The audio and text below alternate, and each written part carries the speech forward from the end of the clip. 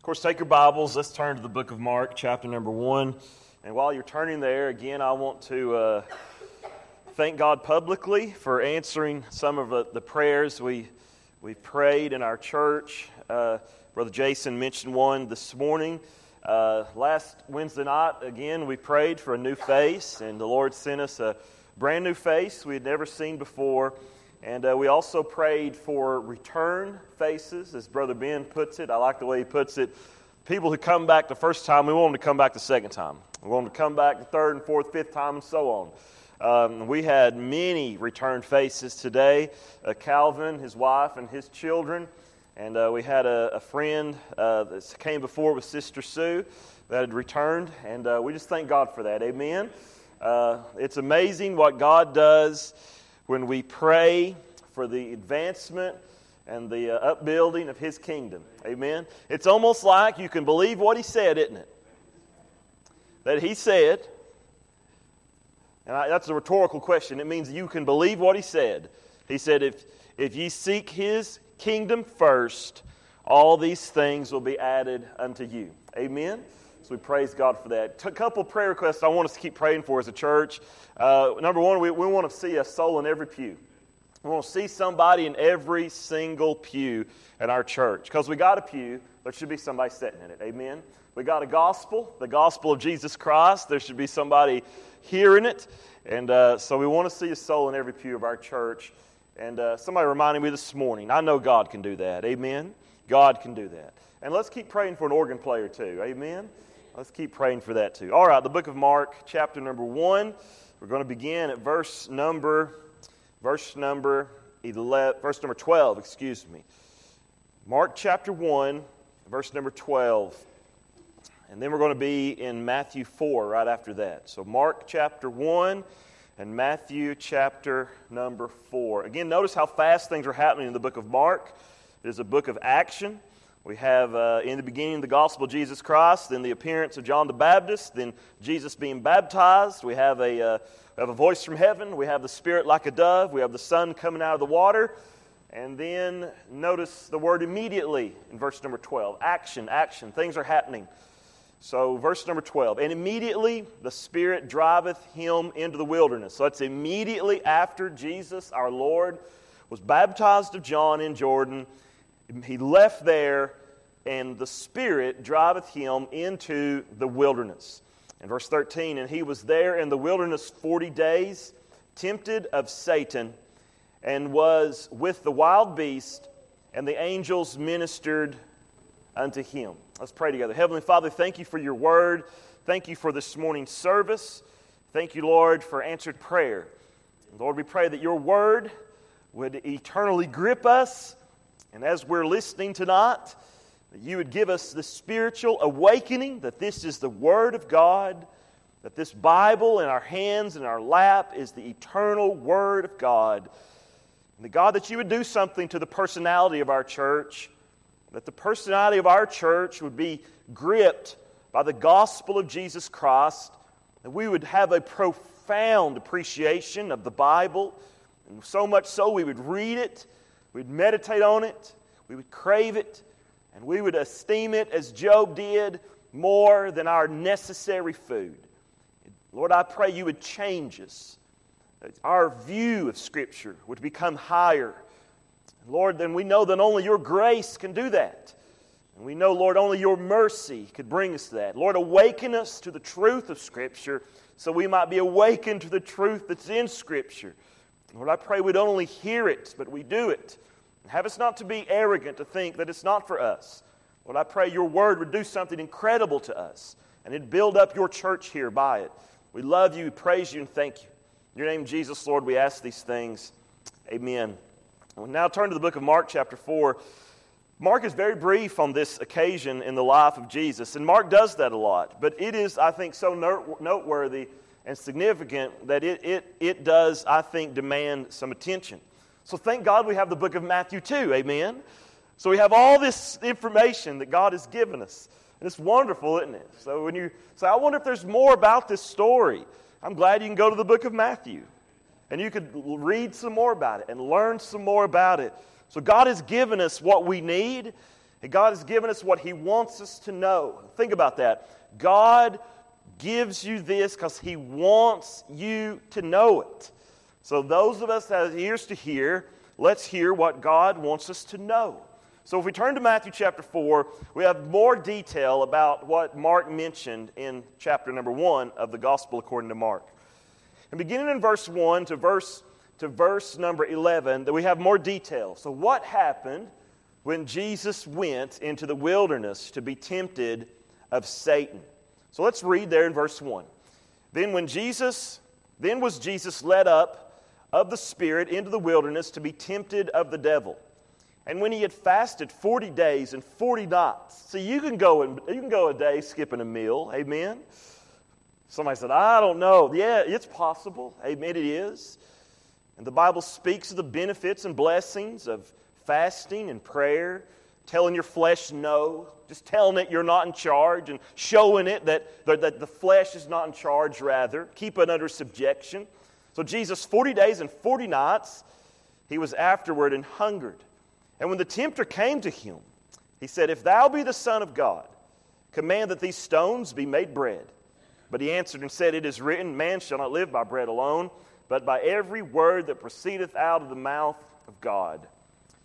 Then the devil taking him up into the holy city, and setteth him up on a pinnacle of the temple, and said unto him, If thou be the Son of God, cast thyself down, for it is written, He shall give his angels charge concerning thee, and in their hands they shall bear thee up, lest any time thou shalt dash thy foot against a stone. Notice Satan is using Scripture to tempt the Lord Jesus Christ. He uses the Word of God and he'll twist it in its interpretation. He'll change a word or its application to deceive you and trick you. And that's what he's doing with Jesus. I like how the Bible describes him. The tempter came. And that's what he is. He's the tempter. He tempts you. And so the Bible says in verse number 7, Jesus responded and said unto him, It is written again, Thou shalt not tempt the Lord thy God. Verse number 8, Again the devil taketh him up into an exceeding high mountain, and showeth him all the kingdoms of the world, and the glory of them, and said unto him, All these things will I give thee, if thou wilt fall down and worship me. You might think, well, that's strange. How can the devil do that? Because he is the God of this world. That's why he can. He is the prince, the power of the air. He right now is in charge of spiritual wickedness in high places. And so the Bible says that verse number 9, the devil said, and said unto him, All these things will I give thee if thou wilt fall down and worship me. Think about it. The devil wants Jesus to worship him.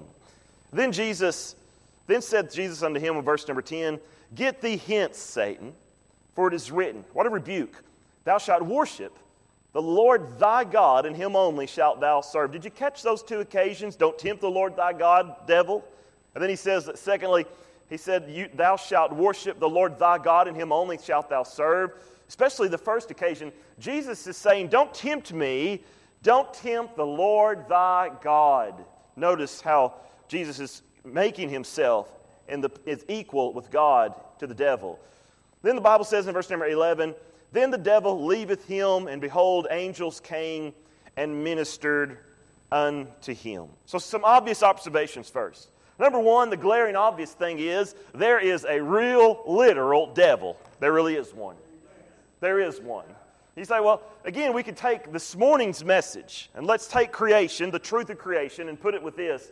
If we doubt that, then we can begin to doubt other things about Scripture. And so since we hold to the inerrant, absolute truth of Scripture, we hold to this position. Now, if you're a believer for any length of time, you can say this, amen, there is a devil. I mean, I could see the devil anywhere. There is a devil, and it's obvious, and it's glaring, and you'd have to have your eyes gouged out and your ears stuffed with wax, and to never experience one moment on planet Earth to think that there is not evil in the world, and there is not a devil in the world.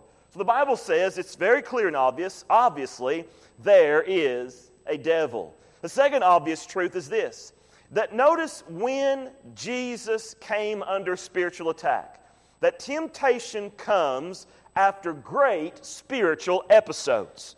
Temptation will come after a great spiritual episode in your life.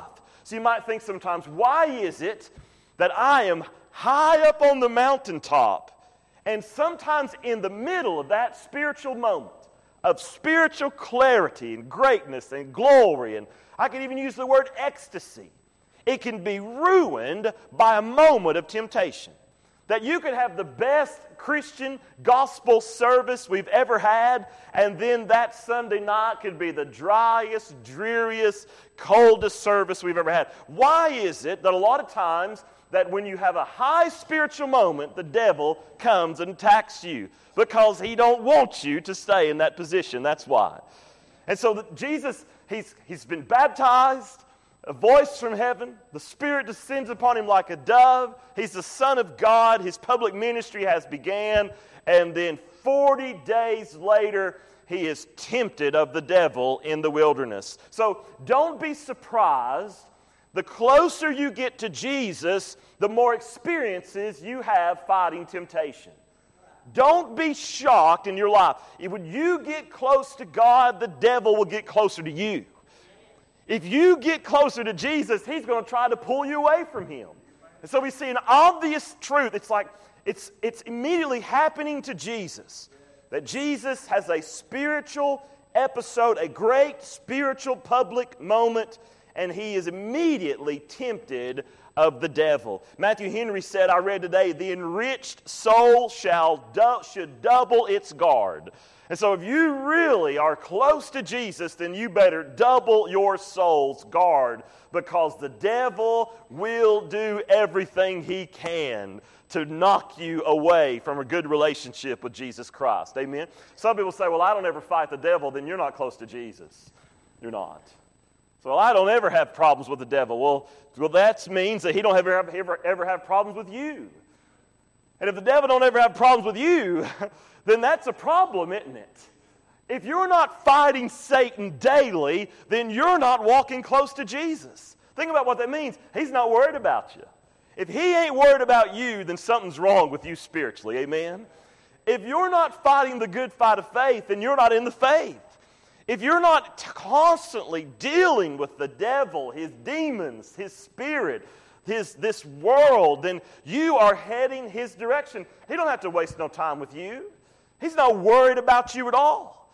But the devil's worried about what Jesus is doing. And if you're fighting Satan on a regular, sometimes it is a fight. It is a fight. I'm not talking about backaches. Lost people have backaches.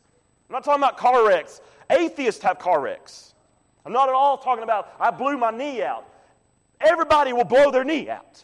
That's not at all what I'm talking about. That's not at all what any of that means. I mean spiritual battles in your life.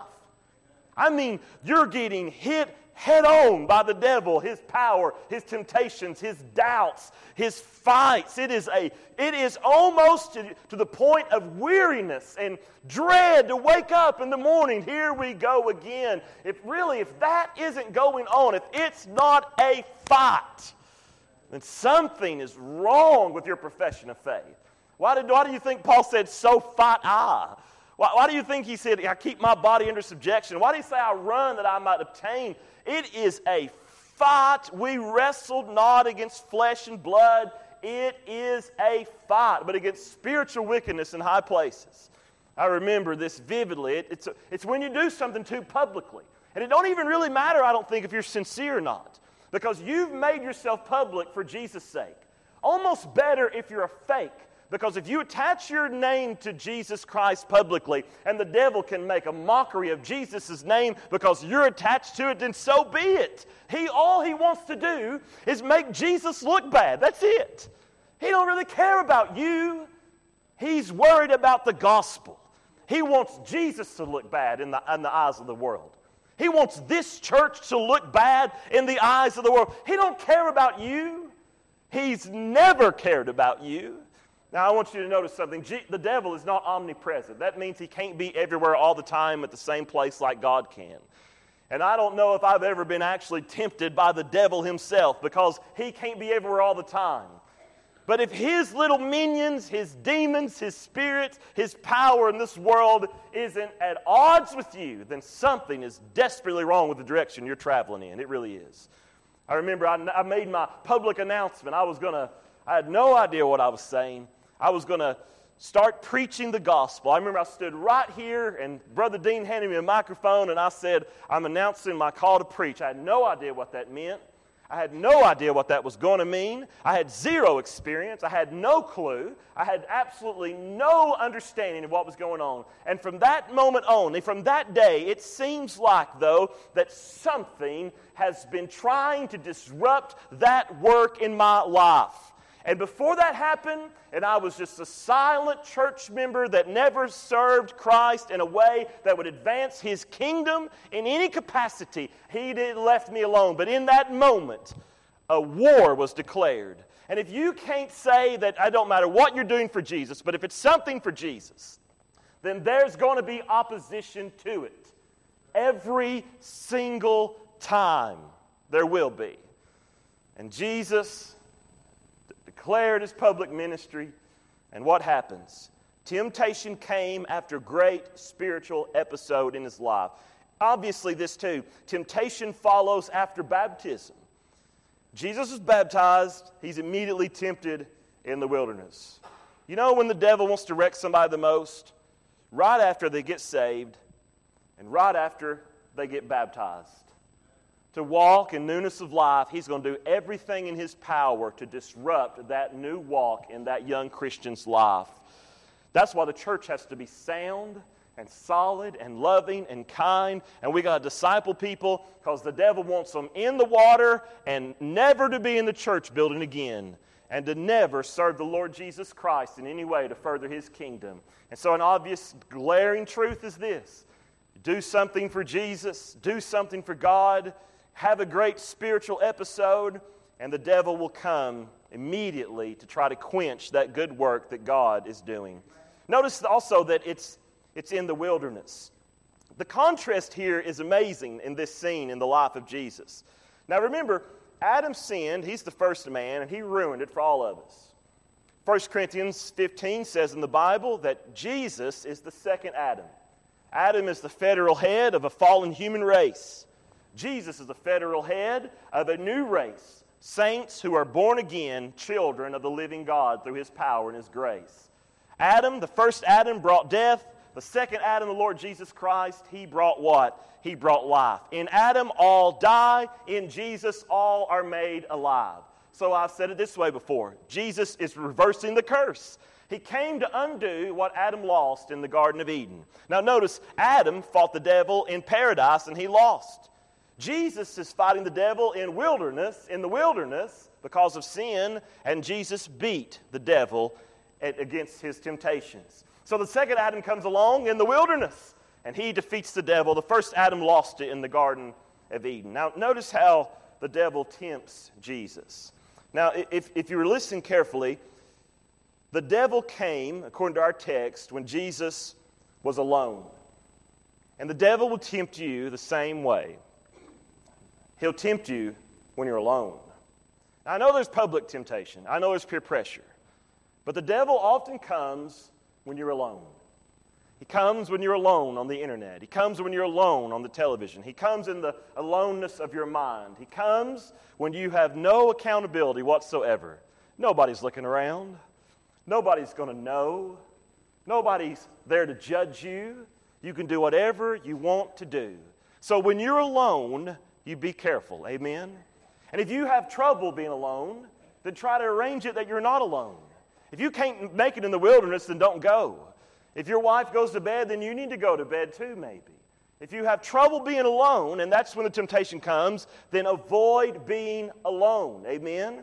Because Joseph, he teaches us that if he had not ran away from Potiphar's wife and he'd have stayed there in that room, he would have fallen under the load of temptation. But what did he do? He ran away and he got out of there. So notice the devil came when Jesus was alone. Notice also verses 2 and 3, and when he had fasted in Matthew 4, 40 days and 40 nights, he was afterward and hungered. the devil came to Jesus when he was physically weak. And the devil will tempt us also when we're physically weak and we're physically tired. Have you noticed that? You experienced that? You fight the devil all day long, and there at the very end, right before you go to bed, you succumb to that temptation. You are alone, and you are weak, and you think you've made it, but take heed lest you fall. Amen?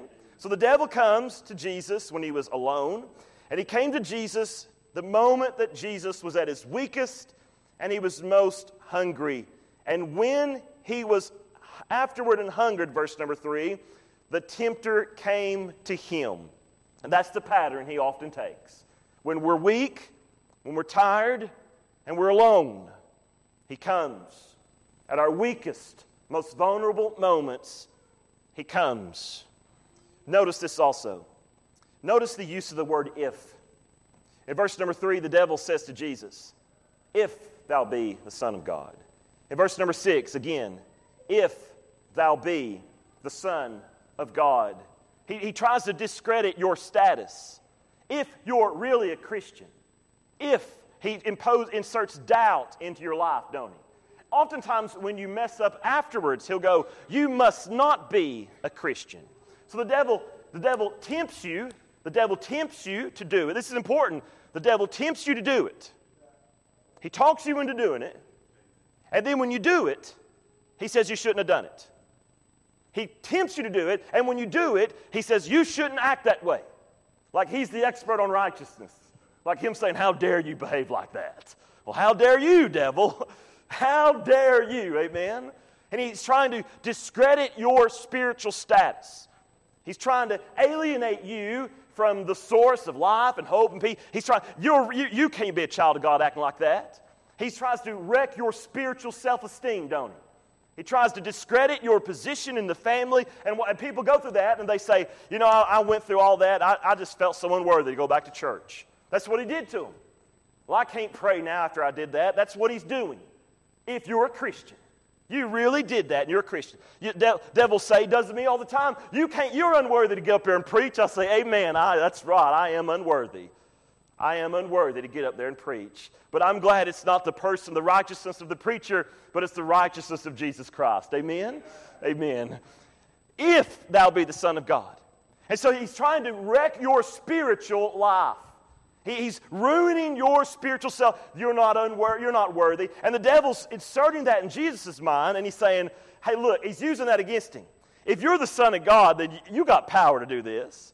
If you're the Son of God, you can do these things. He's inserting the word if, doubt.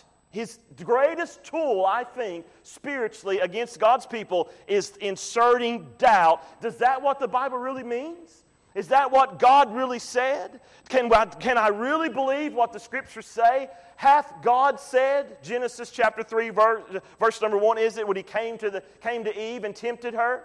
Did God really say that? Notice the word if.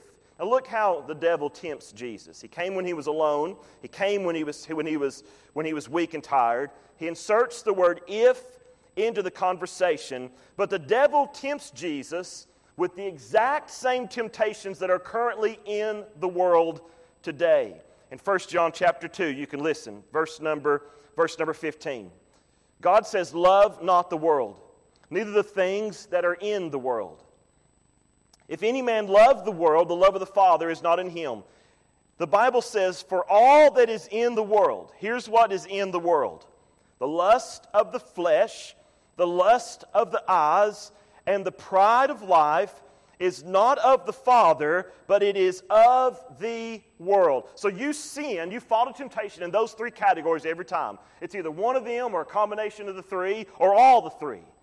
The devil tempts you by the lust of your flesh, by the lust of your eyes, like I got to have him, or I got to have her. Lust of the eyes, lust of the flesh, or the pride of life. If I could have this, I'll feel better about myself. I'll be lifted up. I'll be applauded. I'll be appreciated.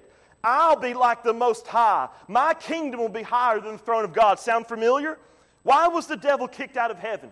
The Bible says that he said, I want to be like the Most High. I want my position elevated. I want to be appreciated. I want to be respected. I want people to be proud of me. I want people to like me. I want to look better than this person. I want to feel better than this other person. And I'm going to buy things, live in a way that I can achieve that because I want myself to be lifted up. And we sin that way. And the devil comes to us like that, and he, through the lust of our eyes, we see something, we crave it, we want it, our flesh wants it. Is that not how it is? That's how it is, isn't it? Try to quit eating donuts. It's the same thing on a small scale. I want that donut. The only way you can quit eating donuts is get that thing out of your house. You also, and I'm joking, but it serves the illustration. You know when you eat donuts a lot? I can have one donut right before I go to bed. That don't count. That don't count. When you're alone, when you're tired, notice when our weaknesses come. And so we sin that way. We do every time. Lust of the flesh, lust of the eyes, the pride of life. All of that is how the devil tempts us. We respond to that way, and we fall that way too. If you go all the way back to the beginning in the book of Genesis, chapter number 3, and the conversation that the devil has with Eve. In Genesis chapter number 3, look what happened in verse number 6. And when the woman saw that the tree was good for food, she saw the lust of the flesh. And it was pleasant to the eyes, the lust of the eyes. She craved it in her body. She craved it. She wants it. I mean, she could have had all the other ones, but she wanted that one. You ever notice the devil tempts you with things that you can't have? Have you ever noticed, what is it, that forbidden fruit tastes sweeter to your flesh? But afterwards, it gives you a spiritual tummy ache, don't it? So, the Bible says that Eve saw that the tree was good for food. That's lust of the flesh. She wanted that food. And that it was pleasant to the eyes. She loved the way it looked. She craved it with her eyes. And that the tree was desired to make one wise. That's the pride of life. That's the world. What is she saying? I can know things that other people don't know. I could be like God. I could elevate my position. And she's willing to do anything to achieve it. Let's be honest with ourselves. A lot of that even is the clothes. We decide the clothes we wear from these things. The vehicles we sometimes buy we can't even afford. The houses that we buy that maybe the other one was fine and God wanted us to be thankful for it and appreciate it. But we overextended our lives to the point of creating misery in our lives and spiritual problems because let's be honest, if our finances are a wreck, that affects a lot of things, don't it? And so the devil, what does he do? This is how it works, isn't it? So Jesus goes out in the wilderness, and he's the only one that never didn't succumb to it. And you and I, we are tempted by what we see, by what we crave, and what it could do to our lives, the pride of life. It can elevate us, and we'll do anything, won't we, that will look good in the eyes of other people or look good in our own eyes, and we will literally sell our souls for it. And that's what the devil does. He's playing on what you want so bad. It's like a two-edged sword. 3, you're a fallen creature. It's your nature to disobey God. You want these things. You crave them with your eyes. You crave them with your body. You crave them with your flesh. You want it. It can elevate you, make you look good, feel good. I mean, you could be like the fountain of youth if you could just have this or be with this person or enjoy this thing. If you could just have one night of this, then you could feel young again or feel strong again and be respected again. And people are running around the roads. They're buying cars that, it's 40% of their income just so some stranger next to them can say, wow. And they have 84-month finances now. What's the interest rate now? Just so some stranger can look across the lane next to them and say, wow, that person has got it made. Really, that person's in debt up to their eyeballs.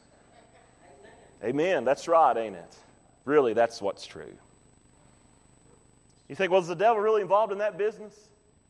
Yeah, absolutely. You know why? Because it keeps you away from a right relationship with Jesus Christ. That's why. I'm so reminded to say it. That must mean I must.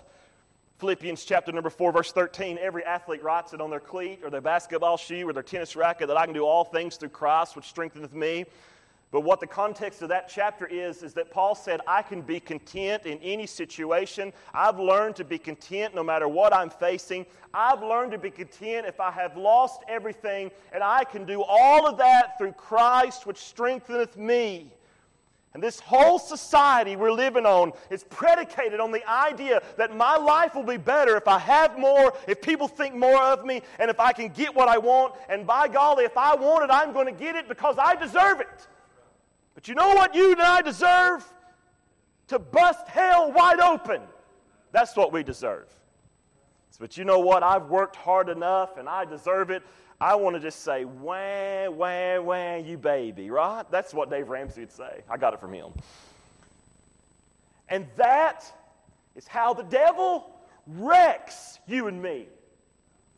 Every affair that's ever happened in the Christian church has happened because the lust of the eyes, the lust of the flesh, and the pride of life. And a man, I'll use a man for an example because I'm one, he'll surrender his whole family. Even like he's happily married and he has kids, and he will sacrifice it all because that makes him feel like a man. Lust of the eyes, lust of the flesh, and the pride of life. Those are the things that are in the world. Amen? You've met them? It's in you. Now, before we get all high and haughty, every single one of us deals with that. Every single one of us on a daily basis battle that, don't we? Every one of us. All of us do those things. All of us do. So before you go run through the catalog of your mind and say, well, I remember what they did, what about you? What about you? What about, because there's only one man that ever whipped the devil, and it's Jesus Christ. You say, well, I'm glad, I'm thinking of a story now, preacher, I know it, but you know what, you might be somebody's story. They might be saying, I remember when Jason did that, but Jason might be thinking about what Bryson did. These are the things that are in the world. Okay? So the same thing happened to Eve. She saw the food. She wanted to eat it. Lust of the flesh. I mean, her flesh wanted it. Let me stop. Add something.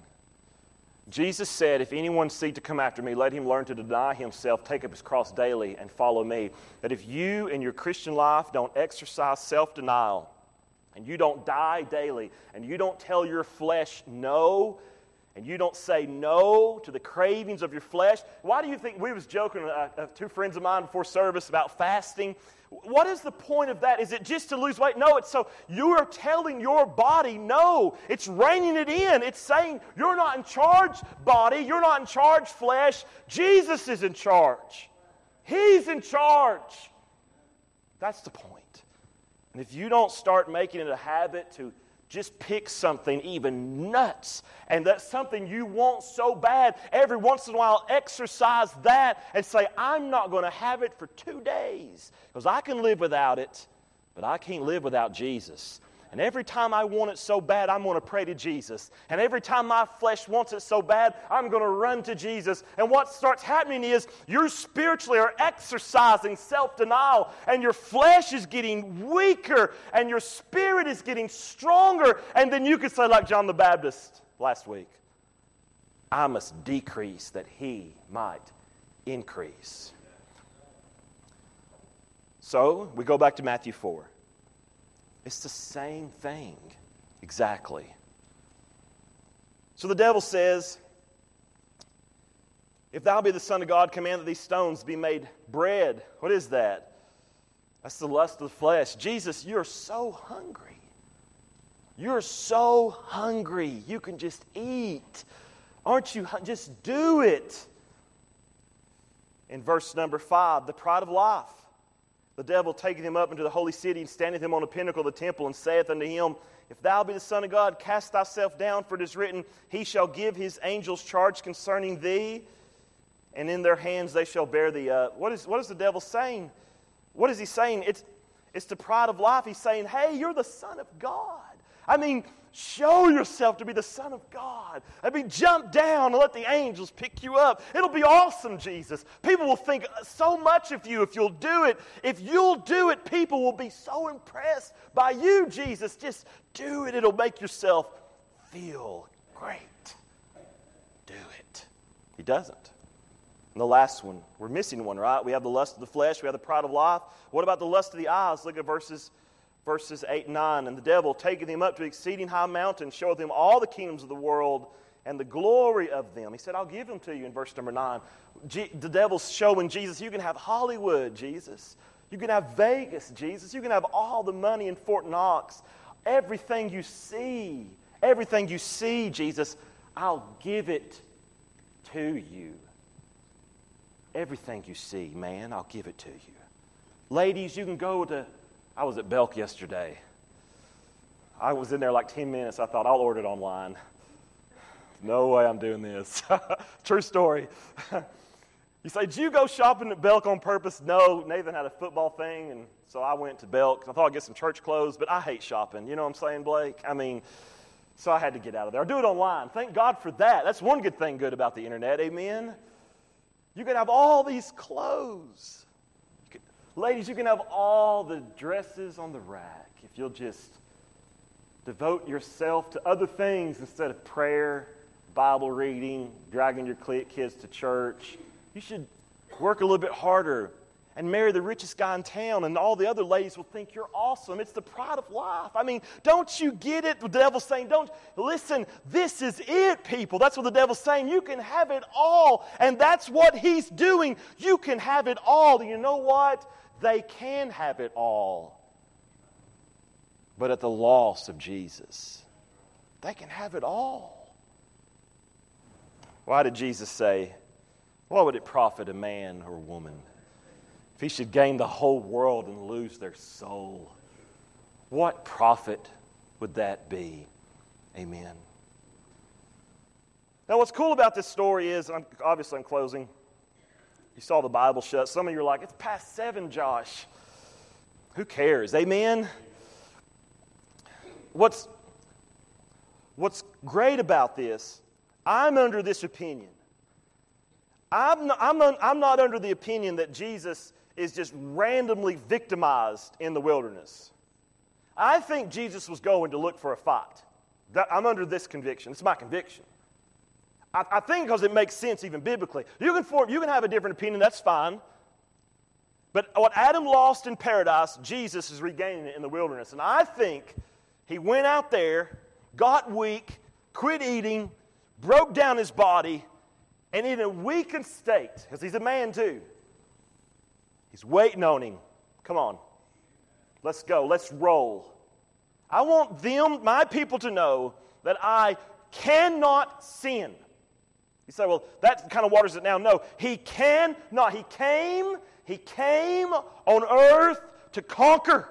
He came that the captain of our salvation might be made perfect through sufferings. Hebrews 2. He was tempted in all points, even as we are, yet without sin. He's proven to you and I that you can trust in the conquering Savior. I believe he was waiting on the devil to come. I've been waiting on you, big guy. Let's go. No, no, no. And there's one last obvious truth. Notice how Jesus defeats the devil. In verse number 4, he quotes Deuteronomy 8:2.